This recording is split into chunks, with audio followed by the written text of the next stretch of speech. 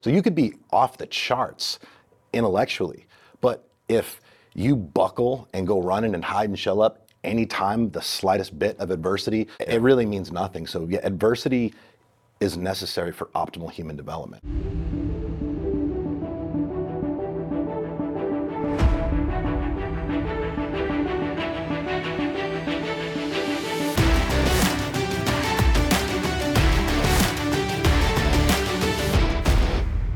Welcome to another episode of The Empire Show. My name is Bedros Keuilian, and this is an inside look. And today we have a really awesome guest, my dear friend and founder and CEO of Nutrition Solution, Mr. Chris Cavallini. Welcome to the show, man. Thank you so much for having me, brother. Yeah, man. So in addition to being in amazing shape, you are an amazing entrepreneur. Thank you. And obviously, Nutrition Solution, what you do there with that brand is, or that business, I should say, is prep meals, right? Delivered all across the country. Yes, sir. To people who want to eat healthy and not make an excuse of meal prep. I mean, that pretty much. More or less, yeah. I mean, we basically simplify the process of getting in shape. Obviously, you know, we know that the quality of the foods we put in our body essentially determine a lot, right? And, you know, I go as far as saying it dictates your quality of life. So we basically take the decision-making process out of it for our clients, solve that problem, which is a huge problem for a lot of people. You know, the 3/4 of the adult population in this country are categorized either overweight or obese. You know, it's the obesity epidemic is a real thing. It is a real thing. And so you're not only helping solve the obesity epidemic, and my background being obviously fitness, and on the workout side of it, and with the nutrition piece, that's the only other third piece that's missing is mindset. 100%. Which is really what we're here to talk about. Mindset, and then how you launch a business, because before the cameras rolled, we were talking about today there is no easy business model. No. Doesn't matter if it's meal prep, franchising, supplements, whatever your thing is, there is no easy business model. It's all going to take work. Yeah, real work. We're going to talk about the work that it takes to build an empire that you have. I mean, you've got a pretty freaking awesome lifestyle. Anyone that follows you sees that. And you have a very growth-minded, optimistic, success-driven mindset, which must be accompanied when you're growing a brand. So, but you weren't always that guy. You were also the guy that was arrested. Like basically the opposite of that guy for the majority of my life. There's no soft way to say it. You were arrested like 20 times, given a choice to either you're going to jail or you need to go into the military. Yeah. So tell us that, start there. Yeah, basically, so grew up under very untraditional circumstances. I was arrested 17 times prior to my 18th birthday. Just didn't have stability, didn't have structure, didn't have discipline, didn't have just the normal infrastructure that, you know, children have to develop cognitively in a positive way. And basically, you know, was acting out, getting in trouble, just had very low confidence, just wasn't a happy kid. You know, I was an angry kid. And once I got old enough to actually have an outlet to lash out, which was in high school, I started to I guess, come to the realization that I could actually do certain things to feel significant, to gain significance, to get attention. But those things weren't things that actually served me, but it was attention and significance nonetheless. So basically started getting in trouble, started with like, you know, very minor things like just underage drinking, trespassing. And then it escalated, you know, to possession of marijuana before they decriminalized it, assault with a dangerous weapon, and so on and so forth. Ultimately, the state of Massachusetts got sick of seeing me in the courtroom. They realized I wasn't learning my lesson and basically gave me an ultimatum to either join the military or go to jail for 7 months. And that's essentially what caused me to leave Boston, leave the surroundings, to leave the environment that essentially made me the person I was at that time, and basically allowed me to just discover a new way of doing things. Gotcha. So before we head into that journey of going into the Navy and then the turnaround that you made with your life, let's talk about, well, where's mom and dad? What are they doing? Why aren't they helping you? Where's the surroundings? Where's the school teachers? What happens? Yeah, so my mom had me very young. She was 16. She wasn't the most stable individual. She had issues with drugs. She had issues. I mean, her issues had issues, if I'm being completely honest. So my dad, also 16, took off while she was pregnant with me. So he was never around. It's like kids having kids. Yeah, I mean, like legitimately. So basically when I was born, you know, my mother wasn't fit, you know, physically, mentally, financially, emotionally to take care of an individual. Ultimately, I was taken from her care. I spent time in foster homes, group homes, ultimately ended up back with my biological grandmother, who, she doesn't fit the mold of a traditional grandma that's sitting on a rocking chair, knitting quilts and baking cookies. She had some issues of her own due to what my mother put her through, and didn't have a good relationship with her. I didn't have a father figure, disciplinarian around to kind of beat my ass when needed, set keep me in boundaries. check. Yeah, to teaching me how to actually be a man and act with self-respect and discipline. So, basically without that structure, without that system of consequences, I basically operated autonomously without any just positive direction, as it were. I mean, again, like at the time, things weren't good, like on paper. You don't want that to happen to anybody. You don't want to see a child have to go through those circumstances. But again, like when you don't know any other way, it's not like I was in the Brady Bunch or the Partridge Family or this perfect American home one day and then the next just going through some of the more tumultuous circumstances. So I only knew one way, and those things essentially paved the way for me and ultimately helped me become the person I am today again. At the time, and even, it wasn't until I was like 27, 28 years old that I really started seeing the value in some of those experiences and hardships. That's always something, right? The 20/20 vision. When you look back and the hindsight, you have so much more clarity, and you're like, holy smokes, that suffering, that adversity, the pain, there was a lot of growth associated with that, but you only see that 5, 10, 15 years later. Well, provided you change your mindset. I mean, a lot of people that go through what I went through, statistically speaking, they don't make it. I mean, they have a disproportionately higher rate of suicide, alcoholism, going to prison than they actually do of making something of themselves. So it's only when you're able to actually change your mindset. You alluded to a growth mindset, which is something that is just absolutely mandatory, provided you want to win in life. Did I actually start recognizing these things for what they really were, which were gifts? So let's talk about something. Whether, I don't want to put words in your mouth. No, it's okay. Whether it's high school or maybe after high school as you go into the Navy, was there any feelings, victim mindset towards, like, I'm the victim, I hate my mom, I hate my dad, or was it, at what point did you go, maybe I have some control over myself? Yeah, so that absolutely was there. But again, there wasn't an awareness that it was a victim mindset, right? It was just my reality. In my mind, I felt that I would never have a positive relationship with a woman because of, the relationship I had with my mother, right? I was always just aggressive and just kind of had a tendency towards violence for reasons that weren't really justifiable. And again, that was there because of the situations I went through, some of the abuse that I was subjected to, all these things, these justifications that I would just use these past experiences to validate why I would be a certain way. When I got out of the military and started to really try to figure out what the next move was for me. I mean, I went basically one night to the next from having structure and discipline and just order and purpose, a mission. I lost that from one night to the next, and I quickly became lost again. So when I was trying to figure out my life, I was basically legitimizing where I was and the path that I was doing as a drug dealer for a lot of years. Yeah. Post-military? Post-military, yeah. I mean, I regressed. When I lost my purpose, when I lost my mission, I just basically went, 5 years I was in the military, but the previous 18 years of my life, I lived a certain way, I thought a certain way, and I regressed back into those patterns just at a more mature level, I guess, shall we say. Started working in a strip club. Again, like, that was not the proper atmosphere for somebody with the mindset that I had. I mean, I was getting in fights with the customers because I was such a insecure person. The slightest bit of what, in my mind, like disrespect, they didn't listen to what I said. I mean, like, it was on. I had something to prove constantly. I was in that environment. It just wasn't conducive with the betterment of my life. I was just drinking to make work more enjoyable, messing with the girls, which is not a good thing. You mess with the girls after work, then you got to deal with the consequences like during. It was just so much drama and stress that I ultimately legitimately decided that I was going to quit and become a drug dealer. And then I spent the next 7-8 years of my life selling anabolic steroids.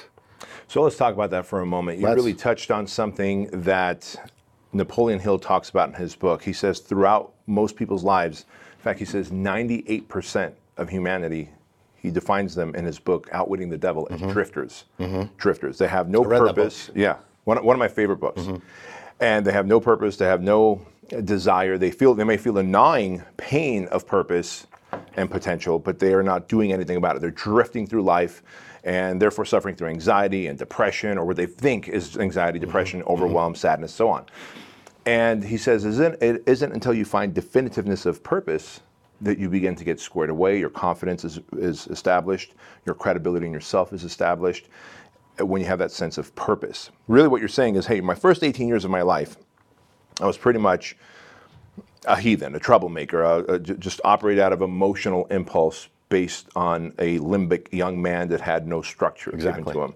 Then the court system says, man, you're going to the military or you're doing 7 months in jail. And you're like, all right, I'm going into the military. For 5 years, you had a mission in the Navy, right? You had a mission, you had purpose, you had definitiveness of purpose. Like, you know you're going to wake up and you've got things to do. Interestingly enough, you said overnight, as you get discharged from the military, shit, I got nothing to do. Yeah. And this speaks to all of us entrepreneurs, because I've got a dear friend of mine who had a $300 million real estate business. In 5 years, built it up to $3 billion in sales, went from $300 million to $3 billion in sales, and sold it. Wow. In that 5 years, he worked so fast on it, and he sold this thing, and he goes, dude, I've got no purpose. Like, I'm depressed. I'm in a funk. I've got all this money. Yeah. I've got an amazing, beautiful family, but I'm in a funk. Because if you are cut from the cloth of serving, of doing for others, you have to keep going. And so before one mission ends, you have to line up another. 1,000%. There's no exception to that rule. And a great example was, as you got discharged from one day to the next, you're like, shit, I'm back to dealing drugs, working in a strip club, drinking to numb the pain or alter your state. Yeah. Right? Yeah. So basically, the thing with the military, I mean, I had the opportunity to stay in. I was there was like a $60,000 re-enlistment bonus incentive, which, you know, 60 grand at the time was like 60 million today. Sure. And I opted to get out for one reason and one reason only. I wasn't willing to leave the city I was living in at the time. I had a positive association for once in my life with where I lived, with the people that I had around me, and I felt good. I felt good for the first time in my life at that point, and I wasn't willing to roll the dice, you know, re-enlist, still have my mission, still have my purpose, have a bunch of cash that I otherwise wouldn't have, but go somewhere where the possibility existed that I wouldn't be happy and I wouldn't like the surroundings. And just, I think that was obviously because of the first 18 years of my life. Sure. So no stability. There was no place that you felt happy, safe. Yeah. Now all of a sudden you're like, shit, I feel good here. Yeah. So I'm going to stay.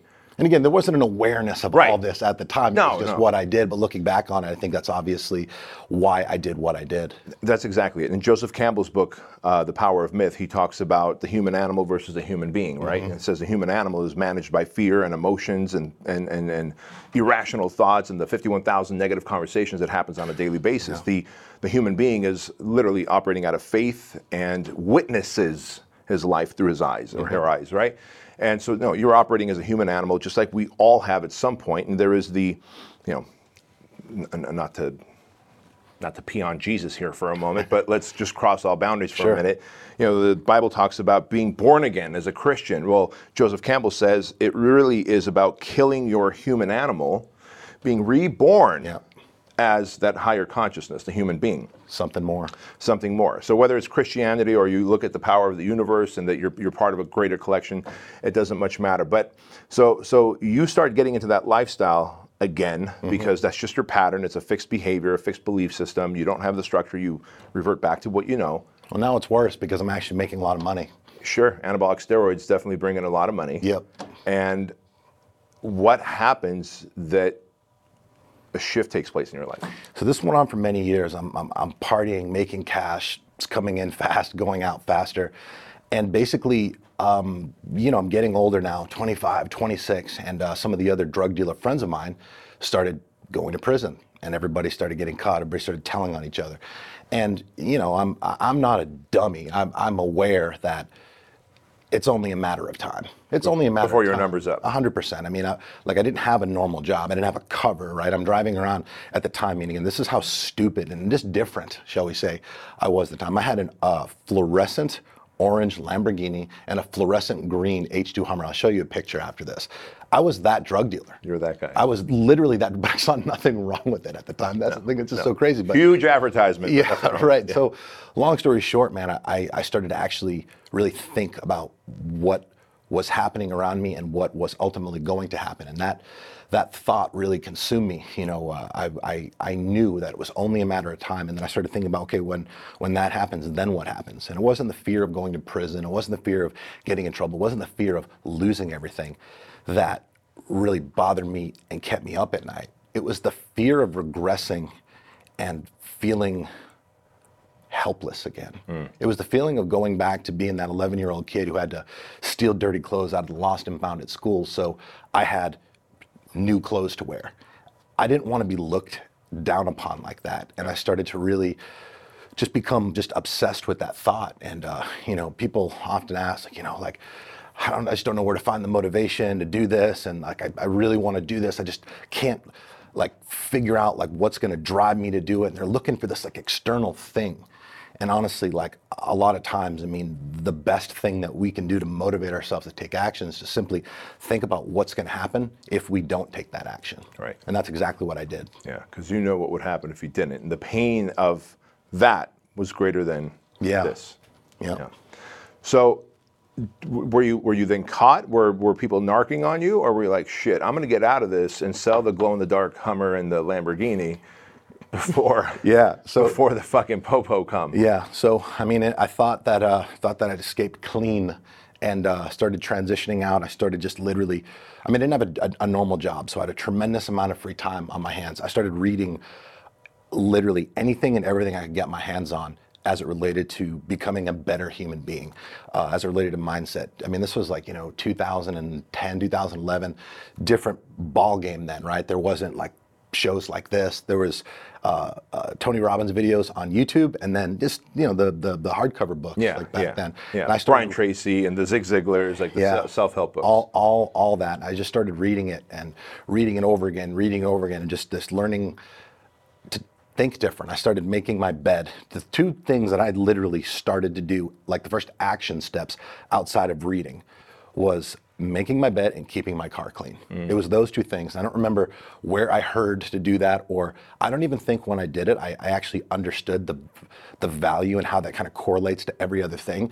But I was so desperate, I just started doing it, and then I quickly felt something that I'd never really felt before, and then that translated into keeping my entire... What did you feel?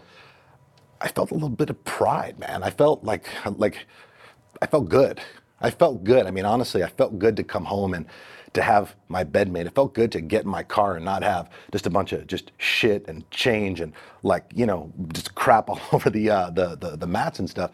And I realized that by feeling good, I was able to think good or think better. And I just basically then, that translated into my entire house. There's no longer dishes in my sink, and all these little things just kind of started to add up, and it allowed me to just think more clearly and ultimately determine the path that I was on. And that's essentially what led me to starting my company. Now, the question you asked is if I ever got caught.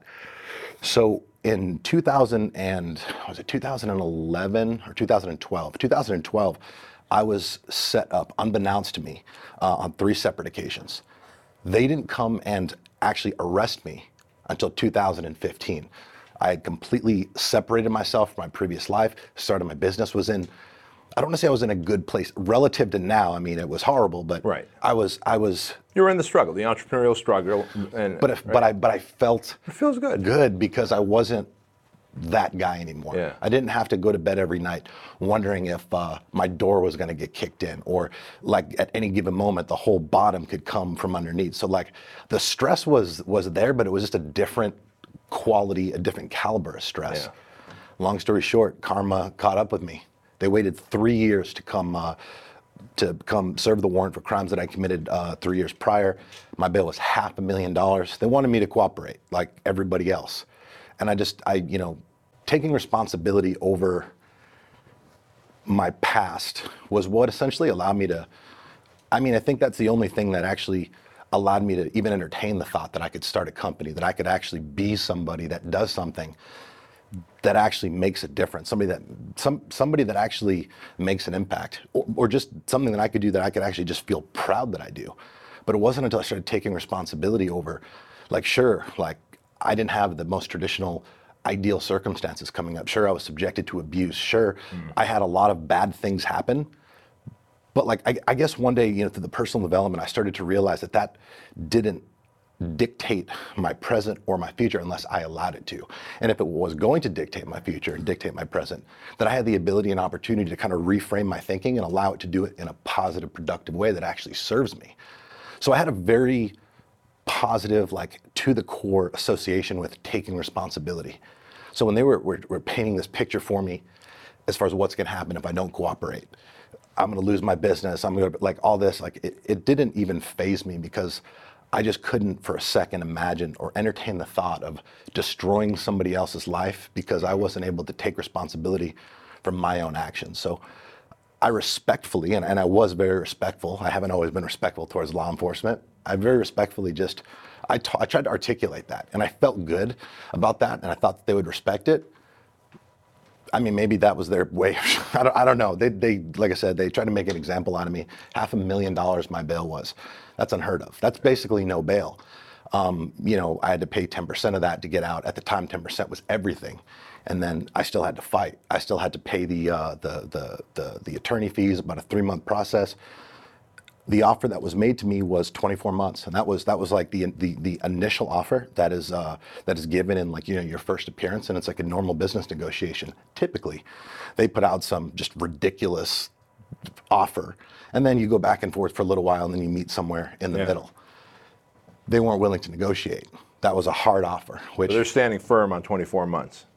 From start to finish. So we basically decided to go to the judge for sentencing. And against my attorney's advice, I wanted to go in and plead guilty. Now that's, again, this is not common. This is not, you don't pay an attorney like a shit ton of money to plead guilty. Like, you pay an attorney to get you off.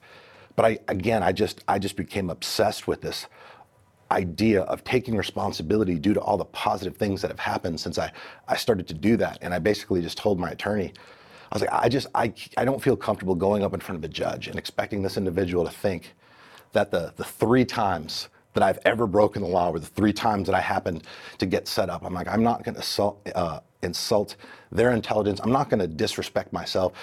I was like, listen, I've made some massive changes in my life. I've made so many changes. I'm in a good place. I legitimately feel like I'm a good person now. I haven't always been. I was like, but I feel if we show this, I think they'll look at it a little differently, because of just looking on paper about these crimes, the way it's written up, I mean, it makes me sound like a pretty profound drug dealer. Like, they're talking about like offshore accounts and all this shit. I'm like, offshore accounts? Like, I had trouble making my bail, right? You know what I'm saying? But that's the way they present it, to position the argument in a way that they'll get the outcome that they want. So we decided to fight. We gathered just character statements, and I had people testify on my behalf. And, you know, the day of my sentencing, 100 people showed up that day outside the courtroom to be there for me, to support me, and that made a big statement. I think that sent a pretty strong message to the judge, to the prosecution, and in a shocking turn of events, Bedros, that day I fully walked in the courtroom, ready, able, and willing, had literally done everything I could in the last 3 weeks to set my life up for the very real possibility that I'd be going to prison that day for 24 months or more. Basically, when you go and you plead guilty, there's a chance there because you went through the legal process, you didn't take the deal, they typically give you more. But I was willing to roll that dice, and in a shocking turn of events, the universe looked out for me, and the judge basically said, after hearing the character statements, after reading all the testimonies that were written on my behalf, that she had determined that I had completed the purpose of prison on my own accord, which is rehabilitation, and for that reason, she didn't see any value in sending me to prison. And that was the day that my life changed forever.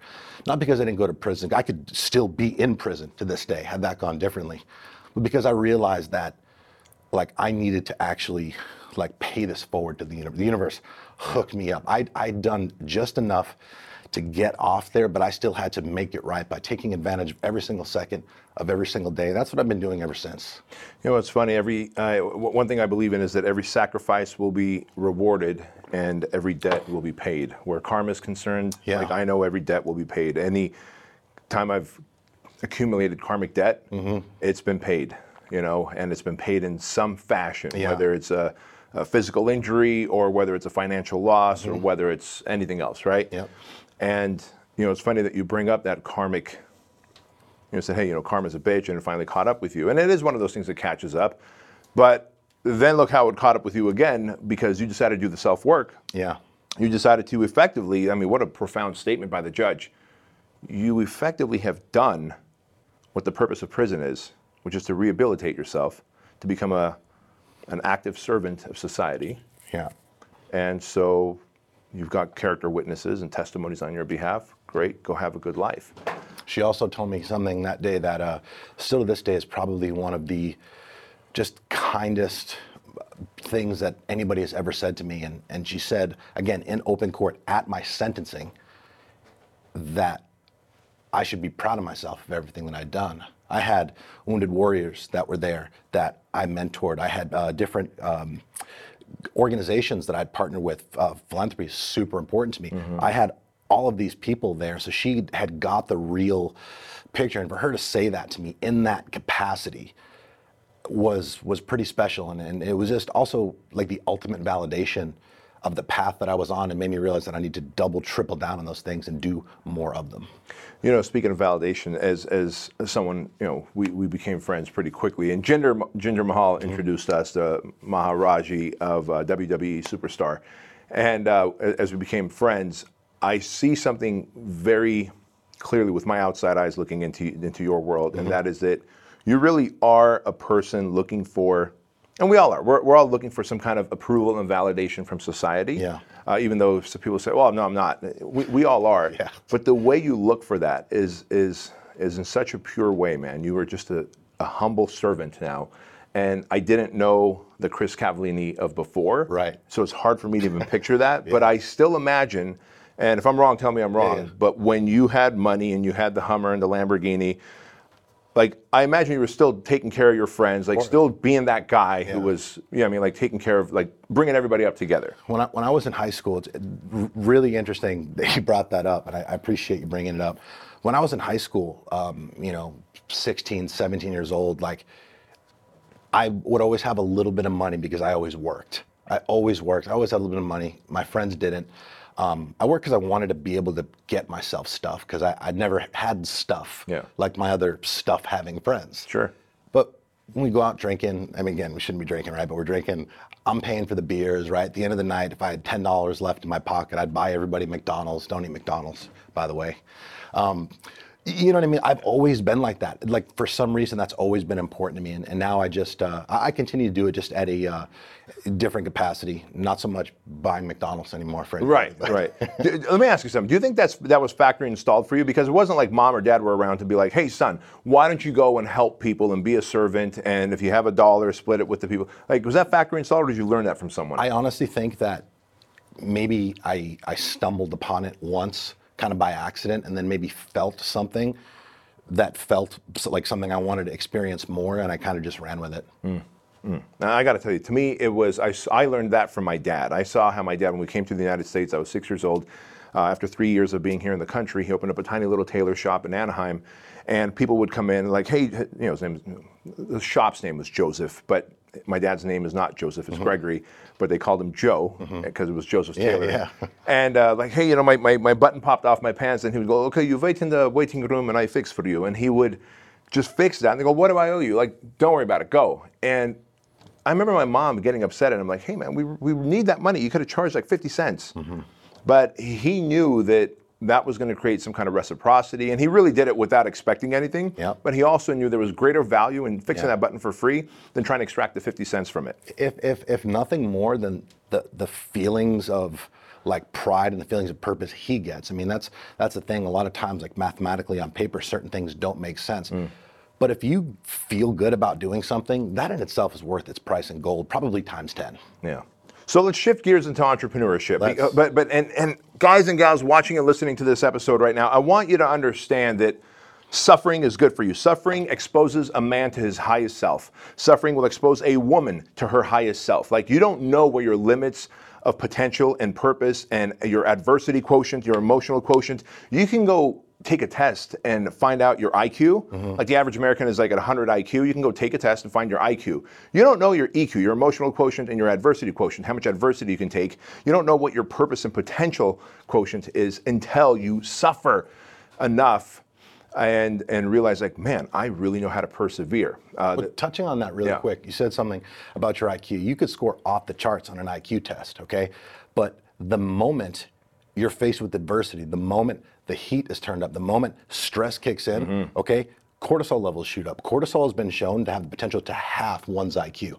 So you could be off the charts intellectually, but if you buckle and go running and hide and shell up anytime the slightest bit of adversity like is faced, and let's be honest, when you're on this climb, like you're gonna face it often, it really means nothing. So yeah, adversity is necessary for optimal human development. Yeah, I agree 100%. And as I look back, I realize, holy smokes, everything you went through was now going to get used because it helped build your EQ muscles, your IQ muscles, your AQ muscles, right? Your adversity quotient. And now you're ready to go into business. But I'm curious, why meal prep? Did you stumble upon that, or were you like, fuck it, I was buying McDonald's for everyone, so I've got karmic debt to pay there? Yeah. Like, how does that happen? Yeah. So I dedicated my life to personal development because I was trying to figure out what the path forward was. One of the things that I discovered through my personal development journey was the importance of giving back and philanthropy. I do it at a much different level now than how I did it when I got started. I didn't really have much back then. I had my time. Read in a book that, going to like give back, serve the homeless. Like if you're in a rut, you're not feeling good, like you're going through some struggles, go help someone who needs help more than you. And when I did that for the first time, it basically just woke me up to a feeling that I'd never experienced before, which is a gratitude, pride, purpose. And I'm in that capacity, and I decided, I'm like, look, I want to do this is what I want to do. Not necessarily feed the homeless, but I want to do something where I have the ability to actually help people and just experience those feelings all the time. And ultimately, when I was trying to figure out what the hell I could do, fitness is always important to me. And a big hole in my game, a big hole in a lot of people's game, was the nutrition aspect. When you're younger, you can get away with a lot more and still be in pretty good shape. Basically, an opportunity came across my way to actually start using a meal prep company myself. Very small. It wasn't even local to the city I was living in. It was local to South Florida, about 4.5 hours away from where I was living.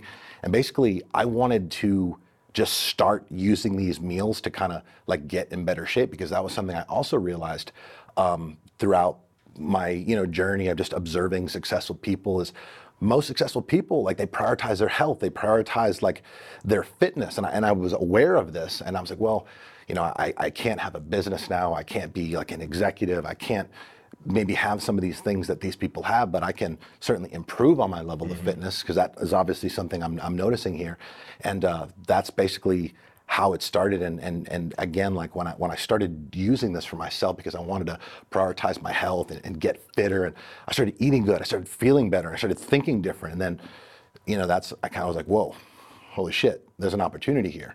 Because when I started doing it, I've always been an influencer. I may not have always influenced the most positive things, but I've been an influencer nonetheless. Right. So I knew a lot of people from nightlife, from the clubs, just being the man about town. So when I started doing, purchasing these meals from this company in South Florida, basically, a lot of other people started saying, hey, well, let me get some information about that. So I became an unofficial salesperson for this company. And I was literally just feeding them all this business. And basically, I don't know if I ever actually told this story before. The individual who was running the meal prep company was a recovering alcoholic, serious. And basically, he relapsed, fell off the face of the earth, took people's money. The business wasn't official. It was all cash and all that. So there was multiple people. There was a lot of people who had paid for product that they didn't get. And basically, I was the unofficial point man. Right, now you're the face of that brand, yeah. And literally, to just kind of preserve my reputation and to just not go out like that, I figured it out. I figured out how to keep this going without having them involved anymore. And that just made it happen. That is nuts. Yeah. That is nuts. So as you got into it and you realized, all right, I'm going full blown into legitimate entrepreneurship. And when I think about meal prep, like every business has its own challenges, right? Like, Yeah. with Fit Body Boot Camp, everyone on the outside sees how quickly we grew in 8 years as a franchise to over 600 locations international. Great. On the inside, we see all the different audits that the Federal Trade Commission has to put us through. We see that all the different states, there's 13 different states that you have to register with every single year, and it is questionable whether they will let you sell franchises that year in their states or not. Right. And so every business has its adversity and obstacles. I imagine, I don't know, with meal prep, you have to estimate, because you're in a growth phase, so it's not like, all right, these are all the customers that I have, and so I need this much cabbage, this much meat. You have to get that. Plus, you have to assume that they're all still going to buy, number one. And number two, you have to account for growth. There has to be some kind of health department code, Of course. like your version of the Federal Trade Commission. Right? So how do you start navigating that stuff? Well, you don't know any of that in the beginning, right? But you don't let all that hold you up. You just start. You just start with the doing, and you figure it out as you go along. But I mean, all those things that you just said, I mean, I probably didn't actually start really thinking about or thinking like that period until a couple years in. I mean, I didn't have my own. When I was put in that situation where this guy just basically took everybody's money, relapsed, and fell off the face of the earth, I didn't have a business. I didn't have any employees. I didn't have any knowledge. I didn't know how to cook. I had none of these things. I basically went to a local catering company and basically like pitched them. I was like, hey, look, so if I need this amount of meals with these portion sizes, I can pay you this. Can you do it? And then we came to terms, and I would buy them from them and then flip them for a just poor profit to the individuals, this many individuals that had buying customers at the time. But basically, you just figure it out, man. You just have to do. You just have to do and figure it out and just do your best. If you try to do your best, it tends to always work out. And that doesn't mean you won't have problems. Right. In fact, that actually means you'll have more problems faster, but the problem is how you learn. The problem is what give you the opportunity to grow. You cannot, problems give you purpose, man. People need to reframe their programming as it relates to problems, because they think that problems make them unique, like their problems like mean something is wrong. It's not true. It's not true at all. You're right. Problems do give you purpose, because as long as you're willing to lean into those problems and solve them. You got to go at them head on, immediately, aggressively, and with extreme prejudice. You have to embrace it and welcome it, because the thing is, like a situation will escalate into a problem, and a problem will escalate into a full-blown crisis the longer you leave it unaddressed. And that's what people tend to do, right? They know something's wrong. They see something's wrong. They feel something's wrong, but they don't address it. And bury the head. And it gets bigger and bigger and bigger. And for a little while, you can actually ignore it to where it doesn't like impact the normal way of life, whether it's business or personal. But literally, ultimately, it will be one day to the next, that problem will now consume everything. And that's when things really get nasty. Yeah. And I've experienced that. I think we all have, right? Like, I was the king of procrastination and avoidance. Yeah. And at some point, I realized, holy smokes, I'm having these anxiety attacks, and I can't figure out why. Yet I've got a shit ton of problems that have gone addressed. Many of them now are in crisis mode. And that might give you the anxieties and the panic attacks. I believe that stress and anxiety, or the stress that comes from anxiety, I believe that it comes from our objective awareness or knowledge that something isn't right, yet we're not doing anything about it. That is stressful. Because the fact is, like, you can have a problem going on, but as soon as you start taking productive action towards that problem, it doesn't feel as bad. That's just a fact. Like, you feel, you're making progress. Even if it's just taking that first step, that's progress. And that's where good things come from. That's where good, positive, that's where happiness comes from. That is progress. So you gotta identify it immediately and not pretend that one day it's just gonna correct it. The history of the world, right? Debatably, how long the earth has been here. That has not happened one time in the history of this species. Problems do not go away. They only get worse. They get a lot worse. And the problem is, if you don't address things, it'll get to a point where legitimately it affects everything, personally, professionally. And that's when things get really, really nasty, and the spiraling out of control will present itself in your life. You don't want that. You're right. You literally end up getting fully consumed by it at some point. But at some point, it was also a very manageable issue. Yeah. If I just fix that one issue. We see that with employees. You see that with vendors. You see that with marketing. Like, all right, home prices are going down. Okay, the cost of marketing is changing. Competition is increasing, but I'm still going to do things the same way because it's just safer. Yep. It's just what I know. Well, if you see home prices going down, competition getting extreme, social media, maybe the economy's changing and you have to pivot and look for a different way. But again, issues to problems to crisis. I think we should always be looking for a different way. I think we should always be looking for a better way. I think that's what the growth mindset is. I think that's what humility is. It's not like you could be good at something and still be working to improve on that. You could be, I mean, if you're terrible at something, hopefully you're setting your actions up and hiring people and whatever to where that offsets that. But I think humility is just, which obviously probably one of the most sought after character traits that we can have as human beings and entrepreneurs. It's not just, being, just like overly like humble and practical and all this. It's always looking for a way to do things better, regardless of how good or even great those things are currently going. Amen. I mean, that's basically a recipe to avoid complacency. Amen. So as we get towards the end of this, I want to talk about some stuff that will literally give our viewers and listeners the opportunity to make more money, grow their brands. Yeah. You did grow Nutrition Solutions pretty quickly. Yeah. What piece of advice would you give to someone? Because whether it's Nutrition Solution and it's meal prep that shows up to your door across the country, or it might be supplements or apparel. Sure. There's a lot of stuff that fall in line with similar types of marketing and systems that you do. Where did your initial phase of growth come from? Oh, man. Are you able to trace back and go, it was like this person or this thing? There's been so many different stages of the company. When I started the company again, meaning when I took over, again, I didn't have a space. I didn't have a team. I was getting the meals from the catering company, and I would load them up in the back of a hatchback station wagon that I borrowed from a friend, and we'd meet in a parking lot, centrally located to the 9 customers we had in Jacksonville, Florida. 95 degrees outside. There was ice blankets. It was just embarrassing. So again, it was word of mouth in the beginning, but even though the product wasn't great, even though I guess the logistics, shall we call it, weren't ideal, I cared about all of those 9 people. I cared very much about to make sure they were satisfied. I cared very much that they understood the proper schedule of how to consume the product to get the best results.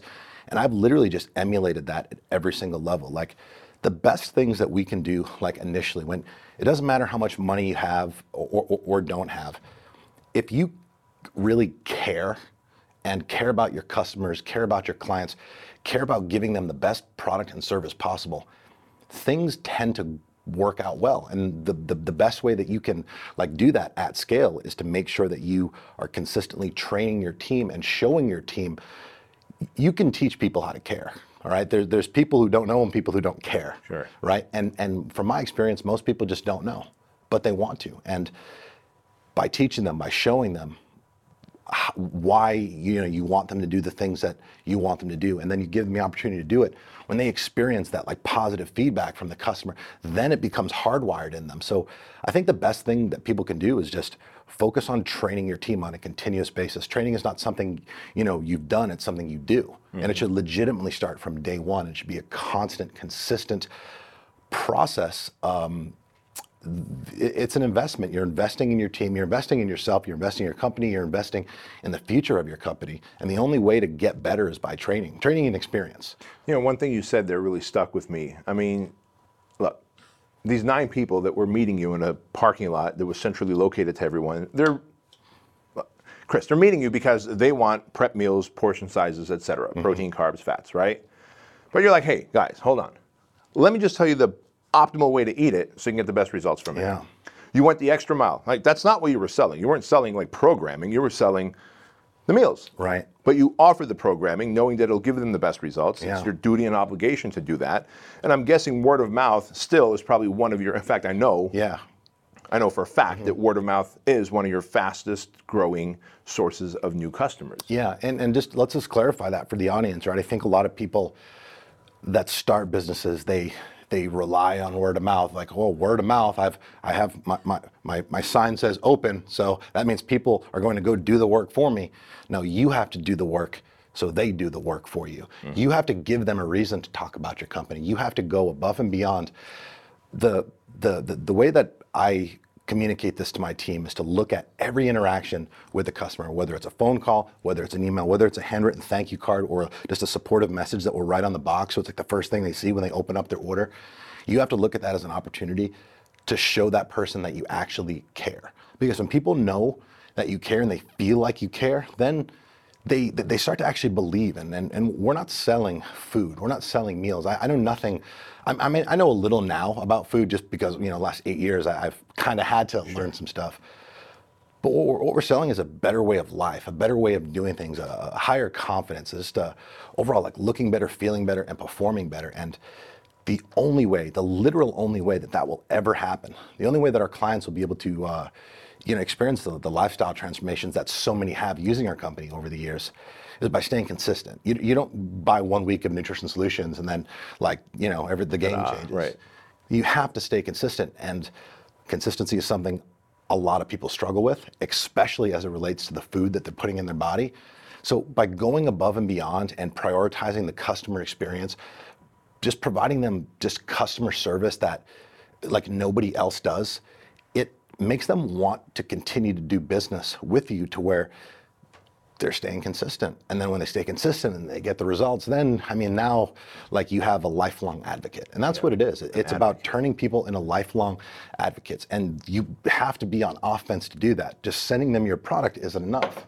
There has to be, look, we're very competitive 2020 world right now. There's a million businesses that do what you do regardless of what you're doing. Mm-hmm. And you have to do something to consistently separate yourself from everybody else. And the fact is, hopefully your product is good, but how much better is it actually going to be than the competition? Right. Typically, it's not landslides like above and beyond. So you have to do something else that is. And I don't understand why this is. I can't identify with it, but most companies do not prioritize service. They do not prioritize the customer experience. Huge vulnerability. Yeah. And today, by the way, customer experience speaks volumes because it used to be word of mouth. Now it's word of mouth because of social media. Yeah. Like if I get a card that's stuffed right into my Nutrition Solution packaging and I open it, my iPhone's right there. I'm going to take a picture. I'm going to hit my stories. I'm going to tag you. I'm going to tag Nutrition Solution. And people don't realize that the service above all else needs to be prioritized at the highest level. And let's so if somebody sends you this mug, right, and you get this, people aren't just going to be running around like posting the mug and talking about the mug and the mug company and all this. But if they got the mug and then they got a phone call from an actual human being and just said, "Hey, Bedros, this is Chris. I'm with the mug company. I just want to thank you for your recent order and just let you know if you have any questions or anything else we can help you with in the future, just know we're here. And again, like, thank you so much for the opportunity." Like, that in itself right there, people are like, wow. It would literally probably like blow their mind. It's the little things like that create a situation where people feel obligated to tell somebody they know about the business, about your company. They feel obligated to do the word of mouth work for you. Which makes me think of the book by Robert Cialdini, Influence, right? He talks about the 6 weapons of influence, and one of them is the weapon of obligation, of reciprocity. When you go the extra mile, they feel indebted. I feel indebted to go and tell others and refer others to your business. I mean, that is a business system. And you're not doing it like for like the shitty, manipulative, you actually do it because it's the right thing to do. By the way, it feels really good to do it. It just so happens it has those positive consequences as it relates to the business, as far as the word of mouth, as far as the customer loyalty, as far as increased retention, all those things. But it absolutely has to start at the top. It has to come from the CEO. And it can't be just something you tell somebody. You have to show them. You have to show them again. You have to continue showing them. And you actually have to just actually be of that mindset. Love that. And let's finish off with one thing, and this is something that the moment we met, you told me about this, and I'm like, man, I'm going to be best friends with this guy for a long time. And it's because I love pouring into my team. Like every time someone starts brand new here, we go, hey, welcome to Fit Body Bootcamp. This is an amazing career for you. 1, you're going to be very high speed. 2, this is also a personal development program. If you don't like the idea of that, you can leave now. We just have that down. Can I just tell you, I'm really happy that I didn't say this before. We just jumped right into this, but when I was waiting for you to come down, I was in there in the hallways drinking. At least 6 people that walked by me. So I'm saying, "Hey, how you doing? Is everything okay? Can I help you with something? Can I get you anything?" And I'm just like, You just did. Thank you. Yeah, So yeah. you're doing a tremendous job with this Thank you. culture, and it's obvious that it's something you prioritize. It really is, and I see tremendous value in it because, dude, we work like closely together, 8-9 hours a day, 5 days a week. I want these people in here to be as evolved as I feel I am. Why would you want to work around a bunch of fucksticks? Right? Yes. Fucksticks. I like that. That's definitely an entrepreneurial term. So tell me, before we wrap up here, tell me some of the things you do to invest and pour into your team. Yeah, so a lot of things, and basically everything that I did to turn my life around, and the things that I continue to do to evolve, which is personal development. Every day at Nutrition Solutions, there's 1 hour mandatory personal development. We have the whole building wired with speakers, so it'll play in every department. And personal development hour is like church. Like there's no talking, they're listening, they're engaged, they're still working, but they're listening.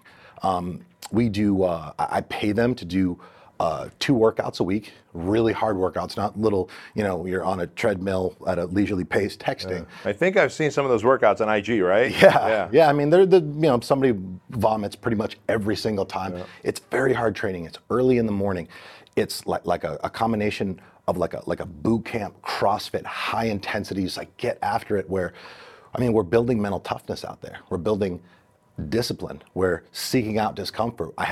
We have ice baths that we'll fill after the workouts. The team will sit in the ice bath, and like I've had some people on my team legitimately sit completely submerged in ice bath for 5 minutes. That's really impressive. I don't know if you've ever done that, but that's a long time. But again, these are things that I recognize the value in. I'm trying to help them build their confidence, build their mental toughness, seek out discomfort, embrace that discomfort. And then, doing it at the beginning of the day, now they're primed physically, mentally, and they go and they attack the day and they crush it at a higher level. These are all things that I became made aware of through my personal journey that I'm now just bestowing on the team. Another thing that we do is every Friday we do community service as a team, whether it's going and feeding the homeless, going to the local Boys and Girls Club, cleaning up the property, feeding bringing our protein donuts and different snacks to the kids there, or just going out into the surrounding neighborhoods that aren't like super upscale and just cleaning up in the streets. Philanthropy, giving back, helping people is a core value at our company. I want them to get a taste of that because, it's not picking up trash. It's making the world a better place. It's leading by example, another core value of our company. And we do that, not just with like the lifestyle, but just with the things that we do in the world. So, these are things that are really important to me, man. And gratitude. Every morning meeting, all departments come together, standing in ranks, military ranks. We have a paramilitary style structure there, but before any business is discussed, 90 seconds, listen to some tranquil kind of meditation music, and we do 90 seconds of gratitude. That's awesome. And when we talk about earlier, as you said, look, it's 2020. It's super competitive in the entrepreneurial space. Doesn't matter the brand or the industry you're in. These are the slight edges that a company uses to win and crush the competition. That's the bottom line. When Chris can be as evolved as he wants, but if his team is a team of crop dusters while you're a fighter jet, you're not going to battle with crop dusters. No. You have to build that slight edge into customer service, into behavior, into mindset, into, you use the words, attacking the day. Not just coming in and working, attacking the day. That's a very different mindset, very different approach. The outcome is substantially different. Stay on offense. Yeah, and so those of you that have well-established businesses out there where you have 5, 10, 15, 20, 200, 300 employees, team members, you must pour back into your team, because if you don't, you will see high turnover and you will see your competition eating your lunch. Chris, is there anything else that I missed that I should have asked you that I didn't? Brother, honestly, just to add to that last point, the other part of that is it is so rewarding. It's so rewarding to pour into your team and to witness them come in at one place day one, and then month 3, 6, a year, 18 months down the road, they're just a completely different person. And not only does it impact them on a personal and professional level, that carries over into their personal life as well. And who knows how many other people they'll influence in a positive way. It spills over into the entire organization. If the individual is growing, the team is growing. If the team is growing, the business is growing. And as an entrepreneur, as a business owner, look, you want to have things set up in such a way where your team gets all the credit because they're making all the good decisions. They're out there. They're getting after it because of the mindset, the training, and the things that you've instilled in them. There's nothing more gratifying than that. And that's how you know you actually have a real business and you can actually call yourself an entrepreneur and not someone who has a job. Well, that's a really good point. I mean, here you are, you travel a lot. Obviously, with technology, you can always be remote. Sure. But talk about building up your team so that they can take responsibility of the business. They get that sense of fulfillment, allowing you then to travel and then continue to grow the brand, both your personal brand and your business brand, and be the voice of it. Yeah. Like, that's what this level of pouring into your team does. It frees you. It allows you to buy back your time and to do this higher level work, because as much as I love Chef, and I got to meet your chef, like he couldn't be here doing this. Right, it has to be you. It has to be the face of the Sure. company, the guy that went through the struggles. Yeah. And the only way you could free yourself is to be able to pour into them and empower them. It took a lot of years to get to the point where I was like comfortable leaving for like even a day. But then, you know, when you realize, like, because you're not really trying to do that. You're just, you think that, oh, this is what I have to do. I have to be here and manage all of this, and I have to be here all the time, otherwise it's going to shit. If that is your current situation, which for a lot of people it is, for a lot of years it was me, like that just means you have to do things different. You have to get better. If you want people to get better, you have to get better. And that, I mean, literally there's no exception to that rule. It all starts with the example you set, and it basically starts with you realizing that you're not as special and as great as you think you are, right? You got to give people a shot. You got to give people a shot. As simple as that. So how do our viewers and listeners find you? Yeah, at Chris Cavallini across all platforms, Cavallini. And if you dig the vibe, I have a podcast, a Start Today podcast, which we gotta link up when you come to Tampa at some point. But yeah, wherever you find your podcasts. Well, ladies and gentlemen, thank you for watching and listening to this episode of The Empire Show, an inside look into Nutrition Solution and Chris Cavallini, the founder and CEO. And of course, I know you love this episode, and if you did, the best thing you can do is pay it forward by simply leaving awesome reviews on Stitcher, iTunes, YouTube, and of course, taking a screenshot, sharing it on social media, tagging us, and of course, tagging your mama. We'll see you later.